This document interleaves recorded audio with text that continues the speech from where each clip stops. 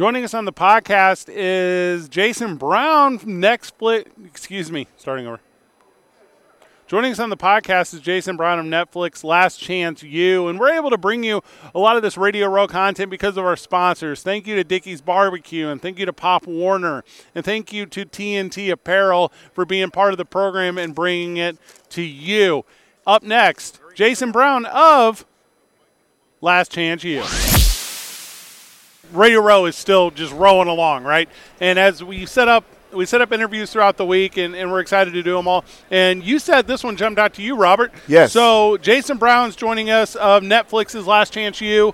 Obviously football coach, but, I mean, just personality, big personality. Welcome to the show, Jay. How are you? Hey, I appreciate you having me. Chilling. It's weird not seeing you with a cigar right now. Man, I got one. I just gave one to A.J. Hawk, though, so I got to get another one back. They're in the car, though. So, Last Chance U, I loved it. What I took from it is the way that you could lead children to become men or men to become better men. Seeing that you're from Compton, was that something that made it easier for you to be able to do that?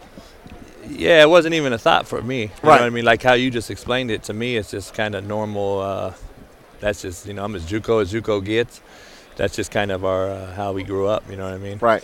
And being a product of my environment, I think only one of my skin tone growing up and where I grew up, it was eat or be eaten. Yeah. So, it was strong survive, and, that's all I was trying to get through to those kids. And contrary to belief, man, a lot of these people out here that my haters and all that, they don't understand that their mamas tell them worse things than I ever did. They don't get it. They don't get it. Especially the single mother homes that 99% of young brothers are in. Unfortunately, that's my demographic, and that's where I choose to coach, usually inner city, and that's for a reason.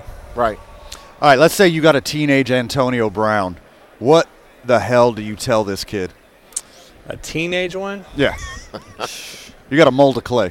Yeah, you got to mold boys into men, man. That's just the hard part. People don't realize what the definition of coaching is.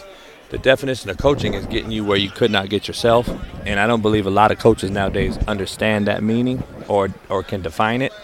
I go around speaking, and I speak to coaches every day, and they have not a clue. They have not a clue what it means. So it's not only getting them where they could not get themselves, which they don't understand that because these kids only know what they know and don't know what they don't know, but it's also getting assistant coaches to where they couldn't get themselves. And that kind of is a accountability type of deal because we're accountable as head coaches of the whole thing. The assistants and the kids are responsible, huge difference, and they're responsible for themselves, policing each other, themselves, and then the coaches are responsible for their position group and the everyday operation. And then I'm held accountable. So when I get after a coach, it's for a reason. It's not personal. It's to get that kid to where he couldn't get himself and get you. I got 13 coaches, Division I jobs at Independence in a 4-year span, and I think they all appreciate it now, but they probably didn't at the time. You know what I mean? The Believe Podcast Network is Believe, BLEAV.com. We can't say the name of your show because we're AM FM. Sure. But, I mean, like search for Coach. So search for Coach Jason Brown. It's going to come up. You'll find it. I mean, you're over 200 episodes in, and obviously the Netflix show kind of catapulted you to audiences that didn't know you existed before. Sure. But are you still a coach? Are you now a media personality? Are you now a public speaker? Like what?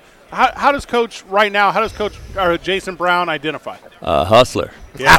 I've always been that, so it really nothing new. I have my own whiskey cigar line. I got a book that was the #1 bestseller. I got a podcast, obviously, and then on YouTube is growing. And then being on the Pat McAfee show every Friday helps a little bit. Helped a little bit, right? Yeah. What a great dude and his crew. And then I do speaking engagements. I got my dog breeding business, and I do a million things, man, to be honest with you. And it's just, trying to – I've always done those things. It's just now that I have the platform, I was like, I'm going to strike while it's hot. And but answer your question about coaching, I learned from Michael Rappaport, man, good friend of mine too. As your entertainment value goes up, your coaching value or whatever you do goes down. So his acting – he'll tell you his acting – I guess business kind of went down as his social media and stuff went up. And he was like, dude, if that's where you make your money, that's where I'm going to be. So I'm going to be that a-hole, and I'm going to go out there and be the controversial one. And that's if that's his deal, that's his deal. Everyone has their own niche. I'm not an actor, though. Right. That's what a lot of people I don't think understand. This is who I am. I'm not trying to act to get likes and followers. I really care less. I try to find Twitter and see when I lose followers. So I think I lost like 200 yesterday. Yeah. Wow. And I'm like, cool. Yeah. What did I retweet? Because, man, people don't realize, man, thank your haters, man, because they are your biggest fans. Yes. They are your pretty biggest much. fans. So I have a nephew. He just signed National Signing Day. Was that last week, 2 weeks ago? The first one or the last one? This last one. Yeah. So can you tell – I had to talk to him about the importance of junior college. A lot of these kids, they look at TV. He signed JUCO? Yeah. Mm-hmm. Yeah. And, where at? He went to Coffeyville. Oh, okay. Yeah. So he's out of Dallas. He didn't understand the importance of – he's like, I don't know. Can you speak to that? Because a lot of these children, they see TV and they see D1 and they see the lights and the glamour and the glitz, and a lot of them aren't ready for that. Mm-hmm. What would your advice be steering the child towards JUCO? Man, there's so much to discuss on that one. So my independence teams, we could have probably beat 30% of the Division I teams in the country. No question. We'd have beat the heck out of KU, K-State. People don't realize, like, I had 50 Division I transfers a year. Like, D1, they were already at Alabama. Ready. They were already at Yeah. and they played there. Like, Right. I had All-Americans, Division I All-Americans play for me. Jermaine Johnson, the top 10 draft pick this year, just got ACC Player of the Year. He'll be drafted top 10 probably. That's Just what ripped it the is. Senior Bowl. Yep. I had those guys. I don't believe these youngsters, they think without them knowing, again, they don't know what they don't know. Right. The high school coaches, I love them to death, man. God bless the high school coaches. But it's become very bad. And they're not teaching them anything regarding matriculation, education, graduation. Right.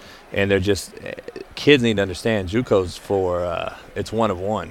Right. Yeah. Go in there, Right. man, and you think you're going to walk through it and you're going to be a D1 player. You're sadly mistaking yourself. All right, Coach. I got one.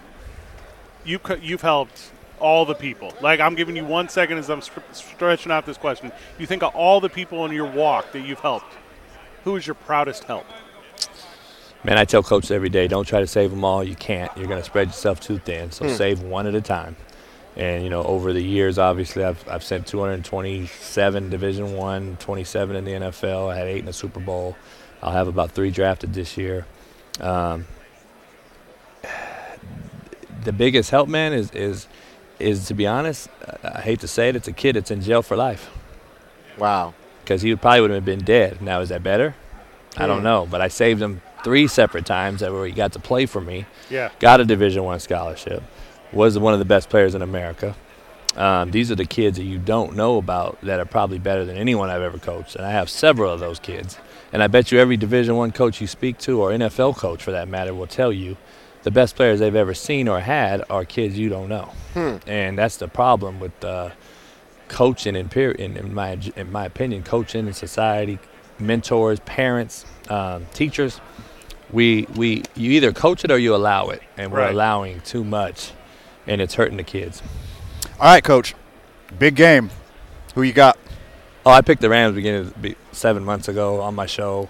I actually picked the Bengals to play the Rams. If you guys Wow. Yeah. Ooh, Okay. impressive. What? The CEOs Impressive. know about You you? didn't put Okay. anything down? I'm actually on ESPN, and it's on record, so you can find it anywhere. I picked the Bengals to play the Rams. I specifically picked the Bengals because I said that they really don't have a worry in life. They're playing street ball. There it is. Yep. You got Burrow, who's the next Tom Brady, in my opinion. He's got the it factor. He's out there playing street ball with players he knows from college. Right. So people don't realize that. And he doesn't care how bad his O-line is. He doesn't care about any of that because that's what dudes do. When you have the it factor, that's what they do. Yeah. And you can get sacked 9 times. And my issue this week for him, I think he's going to look like a rookie. And it's going to be he's going to look the worst you've seen him in a while. Wow. Because you don't have – people don't realize he's played great D-lines and all that the last few weeks. He hasn't played great secondaries. He's going to play both, and you don't need linebacker play in the NFL, college, or high school, in my opinion, to be successful. You need great D-line and DB play, and the Rams have the best of both. And now with Joe Burrow having pressure, what's his out? He gets it out quick, right? Yep. Can't get it out quick now. I mean, Ramsey's going to follow Chase. You're going to double Higgins. You can double the other one. And now, do they have a tight end? Is a tight end going to play? That's a crucial thing, in my opinion. And you have Higbee on the other side of the Rams, who's going to exploit the Cincinnati backers crew. And Cam Akers, I think, is going to get – if McVay rushes the football instead of gets pass happy, I think the Rams run away with it pretty easily because the Cincinnati D-line play is a pass rushing. They're pass rusher extraordinaires. They're not run stoppers. So don't throw the ball 3 downs a series. Run the football, control those 2 edge rushers, and I think they'll have their way. I just don't think they can. I don't think you can get the ball out fast enough with the DB play for the Rams that they have with that D-line play. Hey, I thought you might pick the Bengals and Joe Burrow because of the cigar connection. He only smokes once a dang blue moon when he wins, man. I smoke win or lose. Every time he wins an AFC championship. Yeah. That's what he says. Coach Jason Brown, thank you so much, friend. Anytime. Yes. This was a big deal to us. And definitely. Yeah, so Radio Row is better because you were here and bringing this energy. I appreciate it. So, anytime. Whenever we get back from the break, more 2 Men On 95.9 FM and AM 610, the Sports Animal.